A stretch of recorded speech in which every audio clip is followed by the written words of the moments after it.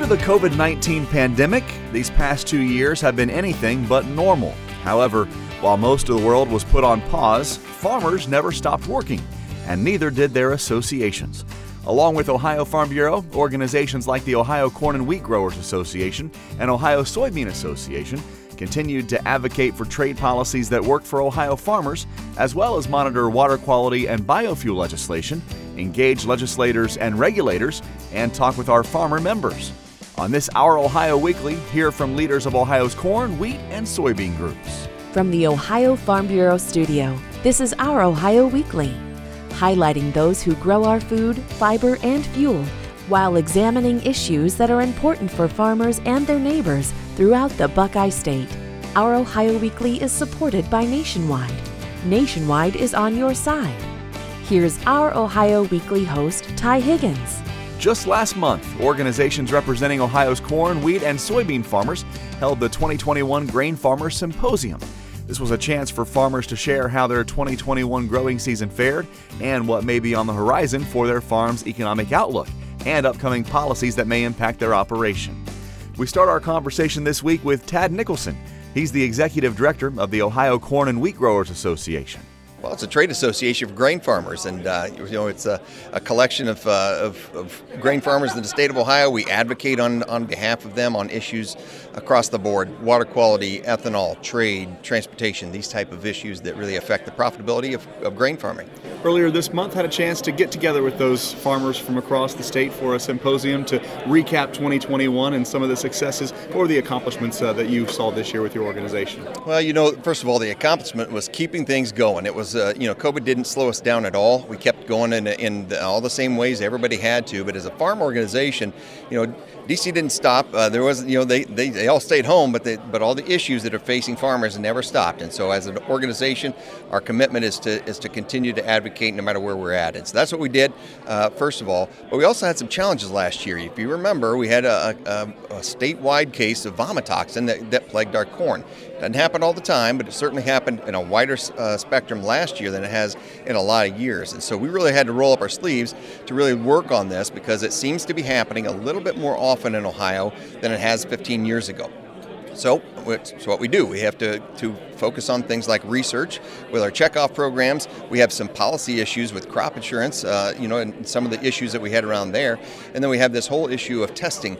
Different tests at the elevator where we get rejected versus a crop insurance claim that comes out in Corza Bend. There's very different tests coming on this. So all of these issues were right in front of us last year, and we were able to even in a remote sense, take these head on. Also, within the state of Ohio, some major developments for ethanol with House Bill 165. Tell us about that. Yeah, certainly we always are advocating for ethanol. And really, it's not build more ethanol plants. We're trying to pull ethanol through the system to the consumers. We want to increase consumption. One of the great things that we've had happen in the state of Ohio, and a great win this year, just passed out of the House, the State House, was a tax credit for a retailer to put in a pump that would dispense higher blends of ethanol than E10. So anything E15 all the way up to E85, there's a tax credit going to them, and it's that incentive that really is helping more retailers make that offer throughout the state. On a national level, we hear about the renewable fuel standard quite a bit. Ethanol and renewable fuels, unfortunately, over the last year and a half, been kind of a political football. What did we see in 2021, and what do you expect for the year to come? Yeah, certainly. What once was a tailwind then becomes a headwind on ethanol policies. There's no doubt the congressional, the renewable fuel standard that was passed back in 2007 has a congressional mandate that sort of staged up, and 2022 is when that caps off. It's done with its march. It's done what it's going to do. So now we're focused on whatever the next phase is, and that's called the Next Generation Fuels Act.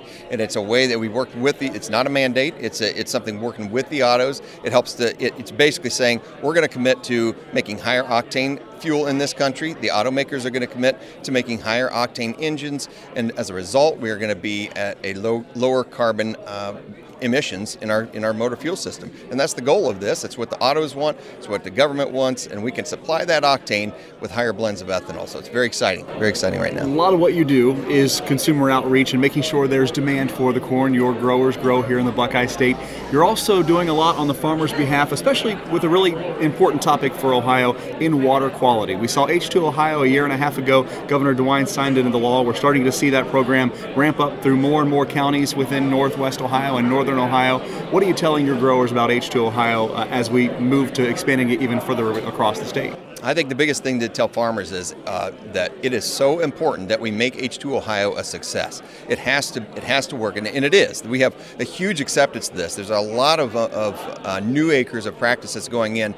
The results, what we're trying to do now is to measure those results, because if we don't measure them, somebody's going to measure them for us, and we want to make sure that those are done in a proper way. So right now we're focused on a couple of things. H2 Ohio, long-term funding is what's in question. We have a biennium budget in Ohio, and that's what we have funding for every 2 years. Well, we can't fix a water quality issue like Lake Erie in a matter of 2-year cycles. We need a long-term commitment by point sources and non-point sources, farmers in particular, what we're concerned with, and that means we need to have some sort of a 10-year plan here. We need to have some certainty for 10 years so we can really make an impact. When we're looking back after 10 years, we better be able to show we made some serious progress towards a reduction in what's lost on our fields, and also what the river gauges are, and also what the size of that bloom is.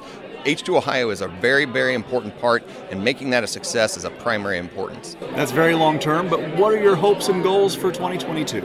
Well, this is again, not to go back to some of these issues, but we have a job to do on ethanol policy. As I mentioned, the renewable fuel standard, it's done what it's going to do, and it sort of caps off in 22. That's not very far from now.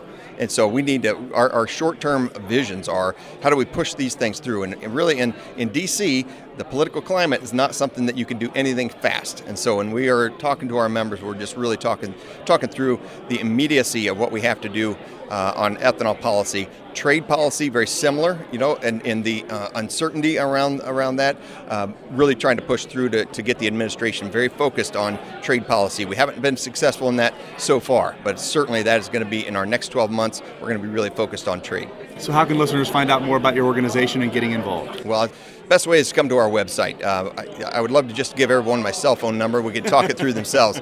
Website's going to be the most efficient, and that's ohiocornandwheat.org. From Ohio Corn and Wheat's Tad Nicholson to the Executive Director of the Ohio Soybean Association, here's Kirk Merritt and his thoughts about 2021 for his members. We had a great year in the soybean world. I think one highlight I would make is that we really mobilized farmers. Farmers responded to our call to action around federal spending and state taxes and stepped-up basis, and for now we've fought that back. I think that's a big highlight. That was fairly well down the tracks in D.C. We stopped it along with others, but it was a good effort. I think another success so far has been around water quality and being able to hold together our coalition of not just ag, but conservation, environmental groups, state and federal government, and really highlight the fact that farmers are doing the right thing. They're good environmental stewards. We don't need more regulation. What we need is time to allow what we're doing now to work. The best thing for the environment is give the farmers the freedom to operate, to do what they're doing that's good for their farm, keep the nutrient on the land as they see fit on their own farm. One of the things you're also working on is making that next generation of farmer available for Ohio agriculture. Talk about House Bill 95 and some of the things you're watching there. Yeah, we strongly support House Bill 95. It would provide a tax credit to young and beginning farmers who are getting into the business, whether they're doing a family-to-family deal or not. We think it's really important to provide that support to the next generation of farmers. We want to keep farming, continue to be the number one industry in Ohio, and an important part of that is enabling the next generation to be able to do it. That bill has passed the House, the State House. It's now in the Senate, so we're going to be pushing really hard. We'll have a call to action out to our members before too long as that hits the House floor, trying to get that over the finish line. One of the buzzwords of 2021 was climate, and it has been a buzzword for agriculture for some time, but we're starting to see it in Washington, D.C. pick up a lot of steam, especially when it comes to carbon credits, carbon sequestration, and getting paid for that on the farm. What are you hearing out there as we start to hear more about these markets developing, and what's the farmer interest on that front? We think there could be tremendous opportunities in that area for farmers. Farmers are already doing things and can do things to sequester carbon and provide that sort of benefit to the climate cause. However, it's kind of a Wild West out there right now in that there are a bunch of programs out there, all well-meaning, all well-intended, but we're wondering if it would make sense that there be some guardrails on that there be some parameters around that to benefit farmers. It's probably a good idea for farmers to look really hard, ask a lot of questions. Our website has a guide around carbon programs. There are other resources out there as well. Ask a lot of questions, because I think there's a fairly high possibility that down the road, carbon sequestration will have a higher value than it does now. So we think it has great potential. There's a lot of attention on it. We need to approach it cautiously and intelligently. We had a record soybean harvest here in 2021 across Ohio, and one of the things your organization takes great pride in is finding a market for those soybeans. Talk about some of the things in general, not just over the past year, but what Ohio Soy does to find those markets for your farmers. Yeah, exports are extremely important for Ohio soybean farmers. More than half of our crop ends up outside the country, so it's a big factor for profitability and viability long term. We, on the association side of our house, we advocate all day, every day for opportunities for farmers to benefit from free trade. So you look at things like the USMCA agreement. That is bringing tremendous benefit for Ohio farmers, not just soybean farmers, livestock, corn, as well. We also are benefiting from exports to China. We had a rough patch with China. China has come back into the market for U.S. soybeans. That has been a tremendous benefit in 21. We're also looking at other markets, markets that were not even on the radar screen 5-10 years ago are beginning to grow. Egypt, Bangladesh, some of the Asian countries are really great opportunities for our farmers. So we're really, I think we're bullish on exports continuing to be a significant part of the profitability equation for farmers. You mentioned the website for the carbon market information. Also wanted to get that website out for people that want to learn more about your organization and get involved. Where can they Yes, find you? Go to soyohio.org, soyohio.org, or call our office. We're happy to answer questions and provide information. Kirk Merritt, Executive Director of the Ohio Soybean Association, and Tad Nicholson earlier this hour. He leads Ohio's Corn and Wheat Growers Association. There's a lot happening in Washington, D.C. as we start the new year as far as agriculture is concerned. We'll talk about what some of this legislation means for farmers across Ohio and across the country from Policy Solutions. That's a watchdog for agriculture groups to figure out what legislation might mean for farmers, their operation, and their bottom line. They join us after this on Our Ohio Weekly. Today, farmers and small businesses with employees continue to search for health coverage options. Ohio Farm Bureau Health Benefits Plan has teamed up with Anthem to offer businesses with 1 to 50 employees an opportunity to participate in a large, self-funded pool backed by Anthem. This health benefits plan offers competitive rates through a self-funded arrangement, fixed and predictable monthly payments, and a variety of plan designs, including deductible with coinsurance and high deductible plans. The OFB Health Benefits Plan uses Anthem's healthcare provider network, one of the largest provider networks in the state. Your benefits package can affect employee satisfaction. With the Ohio Farm Bureau Health Benefits Plan, you get access to Anthem's industry-leading specialty plans, vision, life, disability, and more, in addition to medical plans. Plus, they're integrated for even more value. Visit ofbhealthbenefitsplan.org for eligibility details and to receive your highly competitive quote today. That's ofbhealthbenefitsplan.org, a self-funded medical plan for Ohio Farm Bureau members. Brad, let me introduce you to one of the most important people in Peytonville. Is she the mayor? No, insurance agent.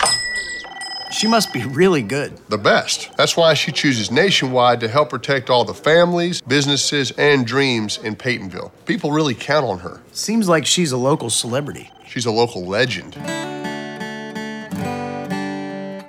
Nationwide Mutual Insurance Company and affiliates, Columbus, Ohio. Farm Bureau Bank has built its entire existence around the lifestyle and needs of farmers. They're here to help grow traditions, give back to agricultural communities, and offer financial convenience for your unique way of life. Visit farmbureau.bank or call one of their personal bankers today, 800-492-3276 to learn more.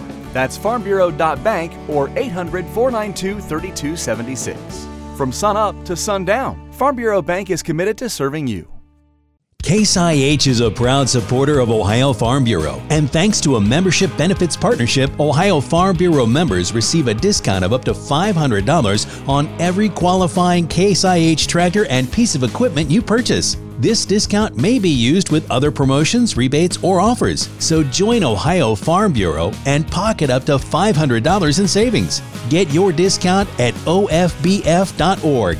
That's ofbf.org. Today, it might seem that all news headlines impact you directly. How will rural Ohio recover from a global pandemic? A county eminent domain case heads to the Supreme Court. Millions are still in need of reliable internet access. The nation's food supply chain is being challenged. For over 100 years, Ohio Farm Bureau has advocated for a strong Ohio food and farm community, and will continue to engage on issues important to you because your growth is our future. Farm proud and farm strong by becoming an Ohio Farm Bureau member today by visiting ohiofarmbureau.org. You're listening to Our Ohio Weekly. I'm Ty Higgins. This week, taking a look back at the 2021 Grain Farmers Symposium held just a few weeks ago in Central Ohio. One of the guests keeps an eye on what's happening legislatively speaking in Washington, D.C. that could have a major impact on agriculture and farmers across Ohio and the country. His name is Jay Truitt. He's the CEO and owner of Policy Solutions. We're a group that advises people on how to actually evaluate public policy, but also how they internally can actually ramp up their efforts to impact public policy. Awfully a busy man here as of late as we talk about the Build Back Better plan out of the Biden administration. It comes with some new tax ideas. Tell us what's coming out of some of these ideas we're hearing inside the Beltway. So the old ideas were bad, the new ideas are worse. And the problem with the new ideas is that they become things that morph into something completely new. My favorite to just talk through with people is the idea of doing a wealth tax, and we're going to determine that you should be audited based on the amount of assets that you have. Well, how do we know what the assets that you have unless we first have audited you? So we're going to audit you to determine if we're going to audit you. We're going to hire something like 80,000 people inside the IRS are going to do nothing but mandated audits.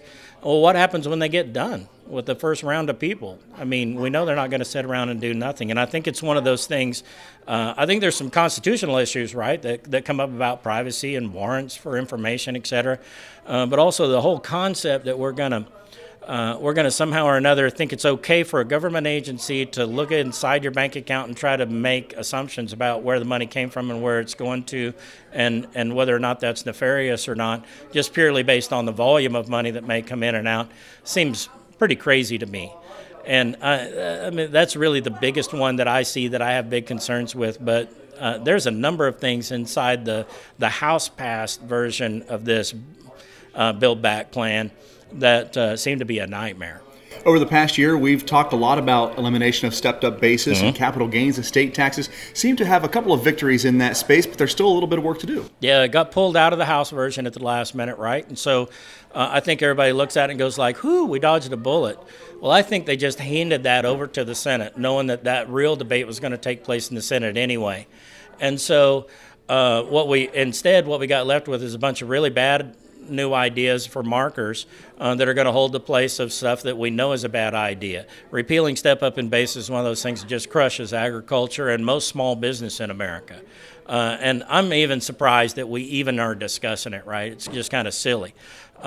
Changing the estate tax to the extent that it begins to impact most family farming operations, especially in areas where you have urban and rural competition for land values. It's not about the profitability of the land, but really just what does the tax man think the land is worth, not what is it really worth. And so, we're going to fight that battle again. Mr. Wyden over in the Senate has promised that we're going to fight the battle, and we will.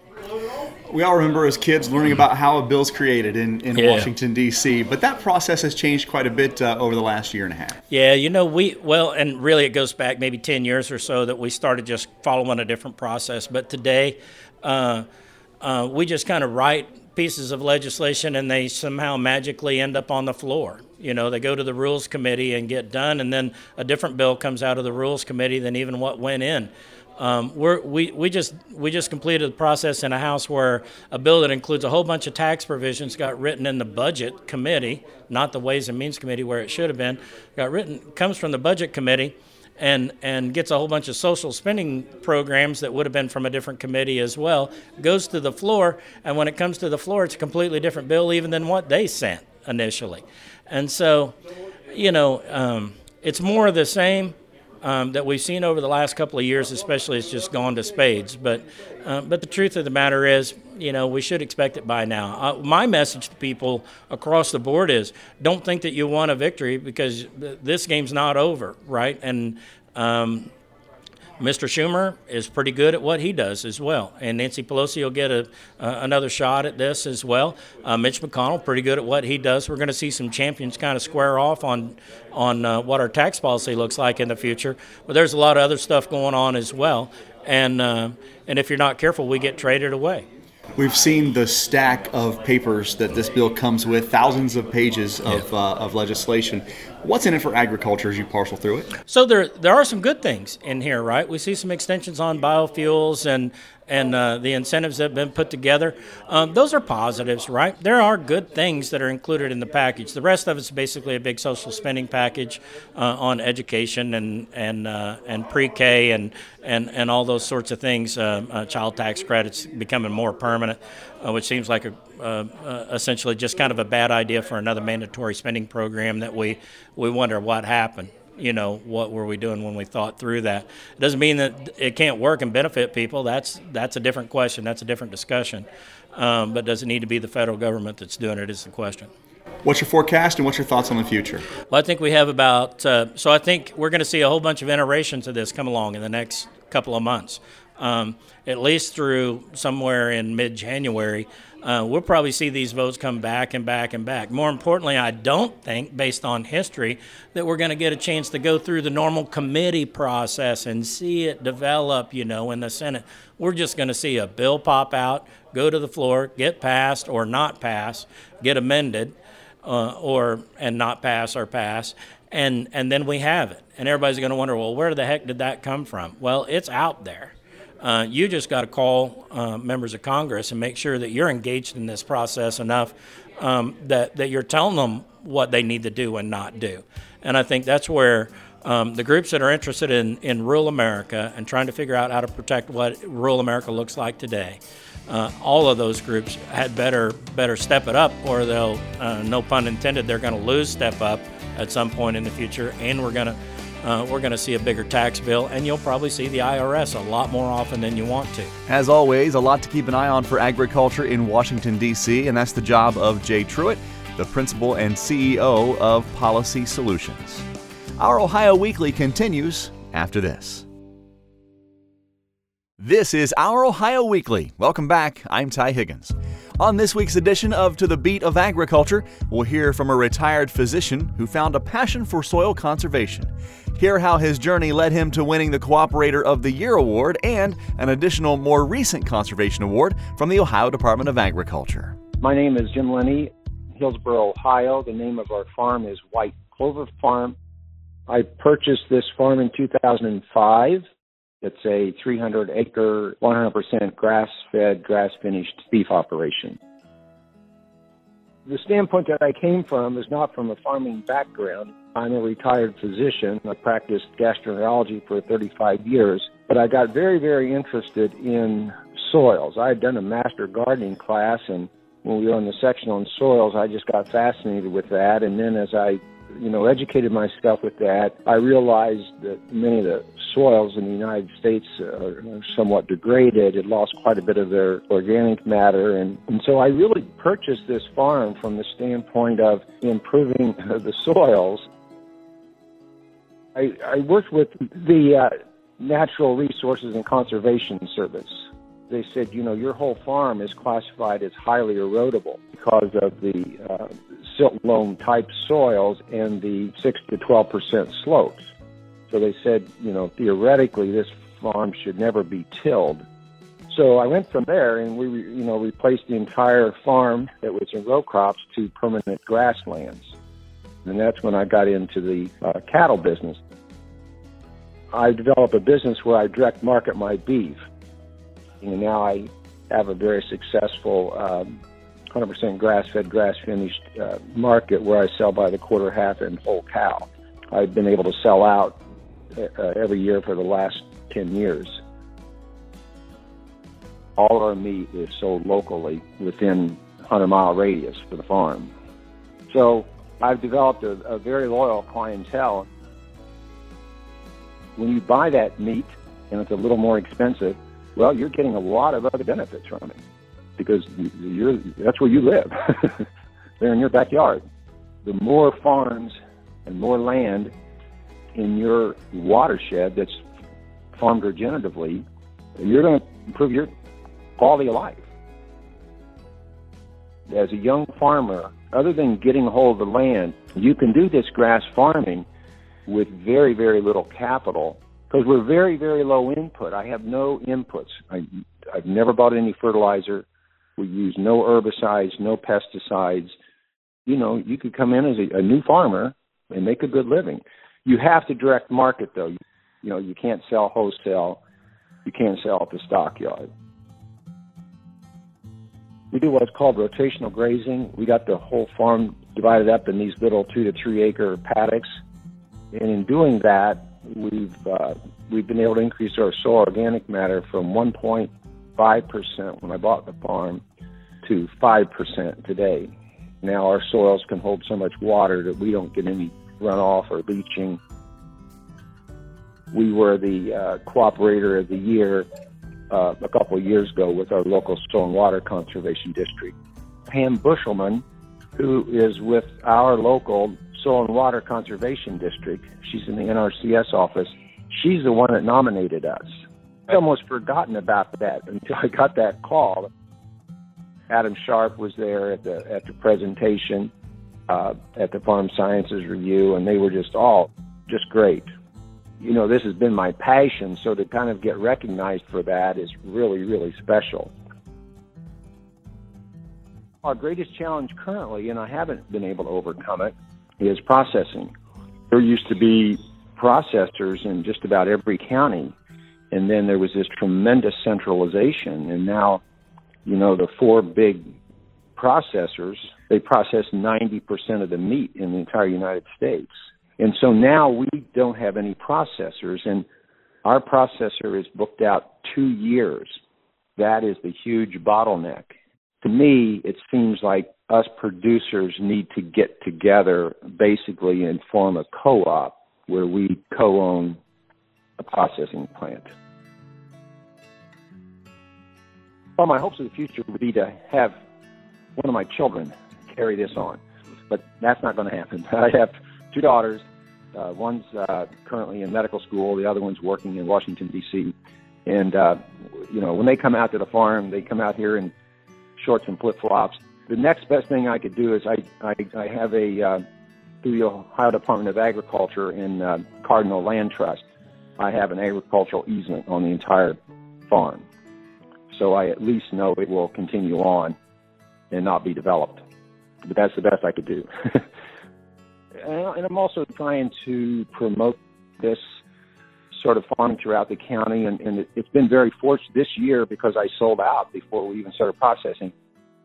I had 200 or 300 calls of people wanting to buy beef, and I was sold out. But I've been able to be in touch with other farms in the area that are doing 100% grass-fed, grass-finished, and all of them have had their best year ever from the referrals that I've referred to them. So it's been just wonderful to be able to help out these other farms that are doing the same thing I am. So that's been great. And then the processing plant, I really, really, really would like to be part of getting a processing plant underway. And we continue to work on that on a regular basis. Congrats to Jim on his multiple conservation awards. It's great to see someone's dedicated efforts pay off in several ways. This segment was produced by Wessler Media. Hear their latest podcast, Profiles. From Cedar Point to the Zanesville Animal Escape, Ohio is home to thrilling and terrifying stories. That's Profiles, P-R-O-H Files. Download Profiles now wherever you get podcasts. Back after this on Our Ohio Weekly. Brad, let me introduce you to one of the most important people in Peytonville. Is she the mayor? No, insurance agent. She must be really good. The best. That's why she chooses Nationwide to help protect all the families, businesses, and dreams in Peytonville. People really count on her. Seems like she's a local celebrity. She's a local legend. Nationwide Mutual Insurance Company and Affiliates, Columbus, Ohio. Show your Ohio Farm Bureau pride with a new t-shirt, hat, or hoodie. Available now at ofbf.org/shop. The new Farm Bureau logo is now featured on a full line of clothing for men, women, kids, and babies. You can even add the Farm Bureau mark on water bottles, mugs, cell phone cases, and more. All from one spot. ofbf.org/shop. A bandana for the dog, a pillow for the couch, or an apron for the grill master. ofbf.org/shop. That's ofbf.org/shop. Your projects are a big deal, so use equipment that can get the job done. CAT Equipment sets the standard for the industry. The CAT product line includes more than 300 machines to handle a wide variety of duties. Ohio Farm Bureau members can save up to $5,000 when buying or leasing qualifying CAT equipment, plus a $250 credit on select work tool attachments. Learn more by visiting ofbf.org/savings and click on the Caterpillar logo. Limitations and restrictions apply. No matter where your travels take you, Ohio Farm Bureau membership benefits will follow. Before you check in, check out the wide variety of options Farm Bureau members have when it comes to hotel discounts. From Red Roof Inn to over 30 iconic brands offered through Choice and Wyndham, you'll be able to find the comfort level that's right for you. To learn more on how to save on your lodging needs, visit ofbf.org/savings. Another valuable member benefit exclusive to Ohio Farm Bureau members. Welcome back to Our Ohio Weekly. I'm Ty Higgins. At Farm Bureau, we're hearing that some people have had input contracts canceled or changed due to something called force majeure. What is it and what does it do? Joining us is Leah Curtis. She's Policy Counsel with Ohio Farm Bureau. Force majeure, what is it? Well, it's a fancy legal term, and we like to be fancy and use like Latin words, But what it is a contract provision, and it usually is used to excuse one or both parties from their obligations in the contract because of some sort of act of God or natural disaster or unforeseeable circumstance. It could be things like labor strikes, war, some sort of major natural disaster or fire, that kind of thing. What is generally not is economic conditions. So typically, force majeure can't be used because markets changed or prices went up, because those are kind of generally seen as being foreseeable. I mean, it's always a chance, right, that prices are going to change or the economy is going to change. But it's more those unforeseen events that force majeure is usually applied to. There is a caveat in the language. Yes. So the caveat, as with all contracts, is that the language controls. And oftentimes you can write whatever you want into a contract as long as it doesn't violate the law or public policy. So the person writing the contract might be able to better define force majeure to include different types of things That may even be economic conditions. It may be supply issues. But, usually we don't see that. Usually the term is more related to those acts of God or natural disasters. However, it's always possible, and so that's why it's important. Always, number one, read your contracts. Don't sign them without reading them, please. And make sure you understand what is in that term when you sign the contract. Force majeure contract provisions may also have notification requirements as well. Yeah, so again, this is the choice of the drafter, but usually those provisions will have some sort of notification where whoever's invoking the clause, whoever's saying, look, I can't comply, I can't do this, it's not possible, they have to let the other party know. And they may have some obligations to try to mitigate that problem, or they may have some specific circumstances of what they're going to do if they can't meet those obligations. So what can you do if a vendor notifies you that they're invoking force majeure? Well, first I would always say make sure, again, that you've read that contract, you understand the language that's there. If you're in a dispute, you should consider contacting an attorney. And I know people don't like to hear that, but this is a situation where that attorney can look at that case, they can look at that contract and say, is this a valid use of force majeure or not? And if it's not, then you may have to get into some sort of litigation, but it might not go that way. It might just be a letter. It might just be negotiations between you and the company. But you're not going to get to that place if you don't work with an attorney to really help you. So ultimately, if you are at odds, it's going to be a dispute that may have to go to court and get resolved, and the court will interpret what is or is not within that force majeure contract clause. I know you can't talk about individual cases directly or maybe phone calls you've gotten, but can you give us an example of what you're hearing out there and how this might be impacting farmers? So I would say right now it's a rumble. There's not a lot of specific situations, but we're hearing, oh, I heard this or I heard that. I think a lot of it right now, of course, as with everything, relates to the supply chain, right? We're seeing vast increases in prices for those wholesale articles, which then getting to the farm gate means that there's also that large increase. And maybe somebody has already contracted out a price for that, and now their retailers come to them saying, hey, that price has gone up so much, I can't lose that much. Again, you have to look at the terms of that contract, but that may not be covered by a force majeure. So you really do have to take some initiative and look at that contract, make sure you understand what's in it to know whether that's a valid excuse or not. While I have you here, let's talk about the governor recently signing House Bill 172 into law. That's fireworks legislation that represents a compromise between the legislature and the governor's office. Why did this legislation happen? So for a number of years, we've had legislation that was attempting to legalize in some way or another fireworks for consumers to use. And, admittedly, Ohioans have always been under this legal scheme where where you kind of lie, right? Because you buy fireworks and then you sign this paper that says you're going to remove them from the state within 48 hours. We all know, if we live in our truth, that that's not happening for most people that are buying them. And so there were a lot of legislators, there's a lot of people who really criticized that forced to lie law and wanted to come up with some sort of remedy that kind of recognized both sides of the issue. There's the safety issue on the one side, but then there's the concern on the other side that everybody's doing it, and a lot of other states have legalized it already.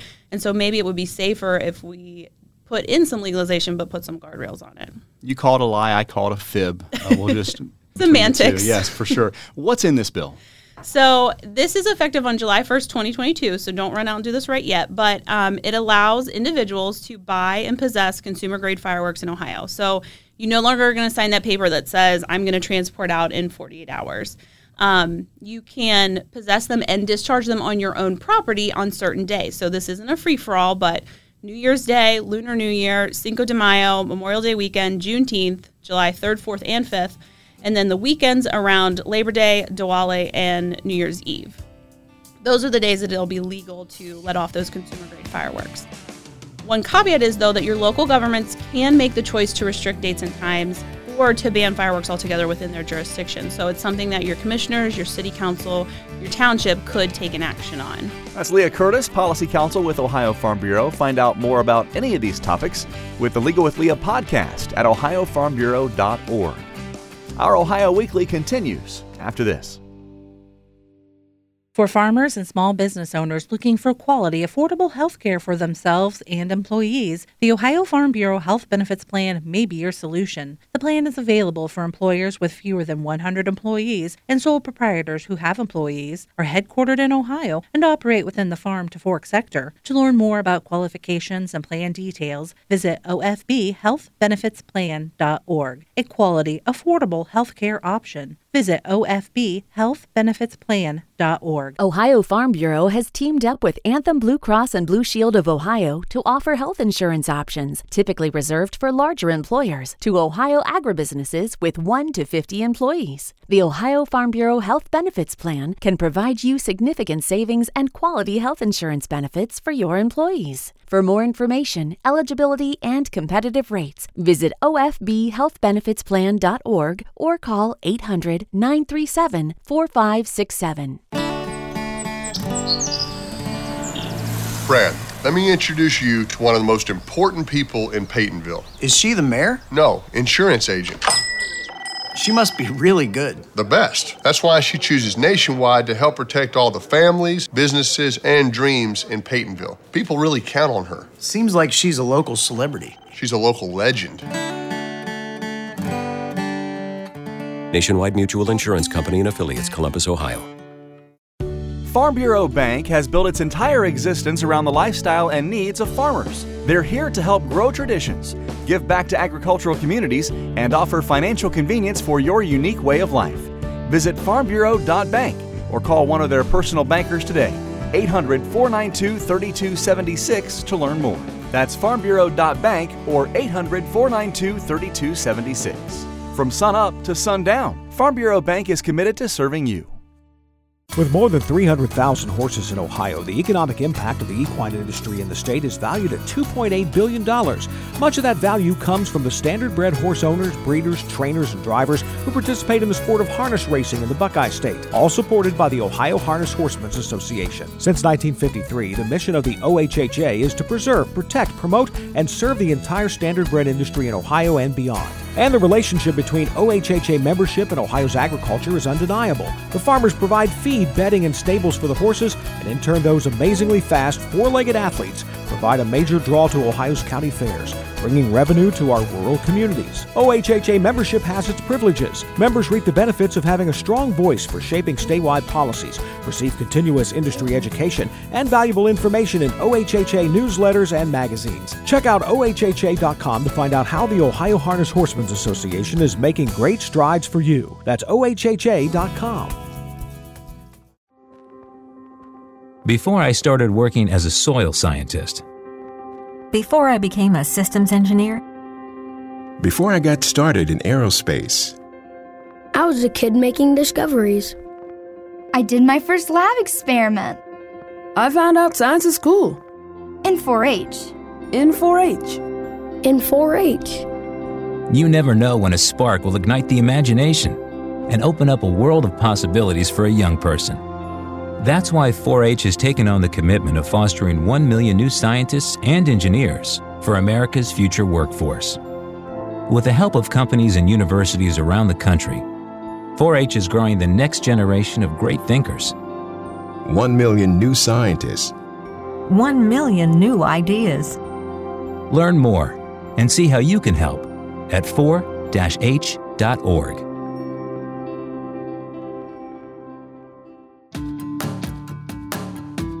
Thank you for listening to Our Ohio Weekly on great stations all across the state, like WHIZ 1240 AM in Zanesville, WNCO 1340 AM in Ashland, WSRW in Chillicothe 106.5 FM, and WNKN Cincinnati-Dayton 105.9 FM, and of course our flagship for Our Ohio Weekly, 610 WTVN in Columbus. I'm Ty Higgins.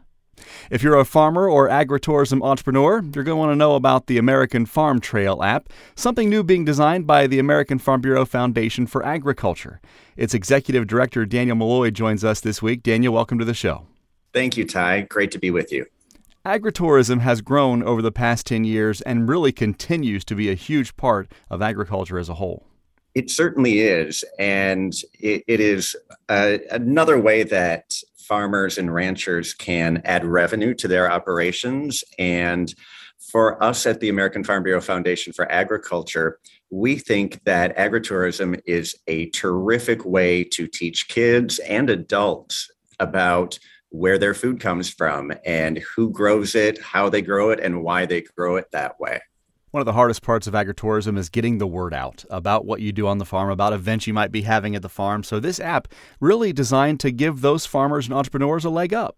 It absolutely is. We see the American Farm Trail app as a way to help farmers and ranchers market themselves to the general public, to families looking for a great experience for them, for their kids. We also see it as a way to teach folks about agriculture, about farming, because we will also be linking all of our resources that we have that teach about agriculture and farming with the app as well. So the app will be able to give you a fantastic in-person experience on a farm and then supplement that with our additional educational resources. You mentioned it's very consumer-based, as is agritourism, as it should be, but there's a lot of that education that needs to happen to those entrepreneurs and to those farmers as well about exactly how to, get word about those events out there and actually how to run events and make them educational, make them worth the trip.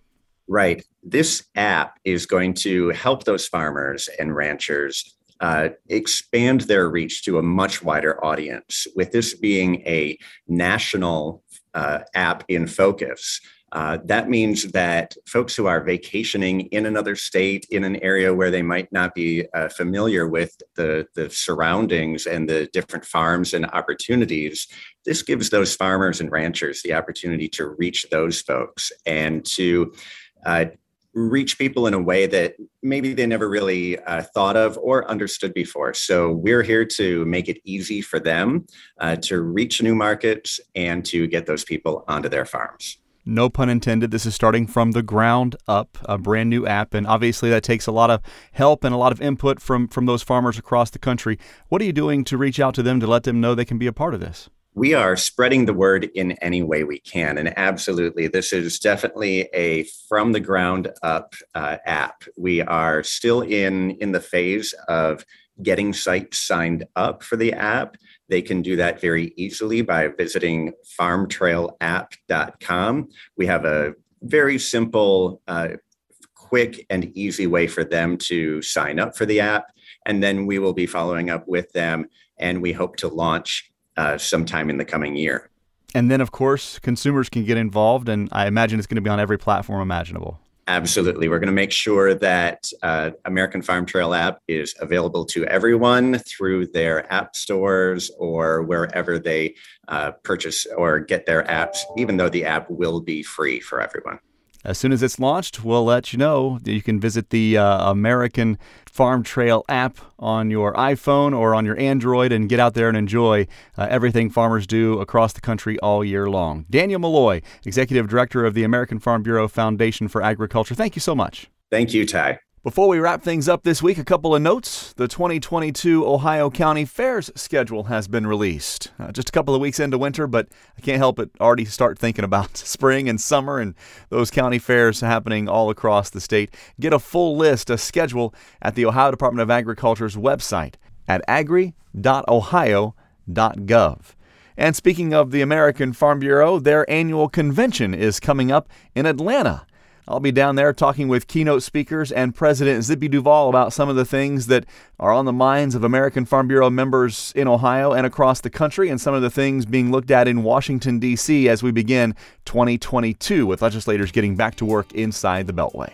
Our Ohio Weekly is supported by Nationwide. Nationwide is on your side. And produced by Ohio Farm Bureau. Working together for Ohio farmers to advance agriculture and strengthen our communities. Be sure to visit our Ohio Weekly's podcast page to listen to previous episodes at ofbf.org/Our Ohio Weekly. Appreciate you listening. Have a great rest of the weekend. I'm Ty Higgins. We'll see you down the road.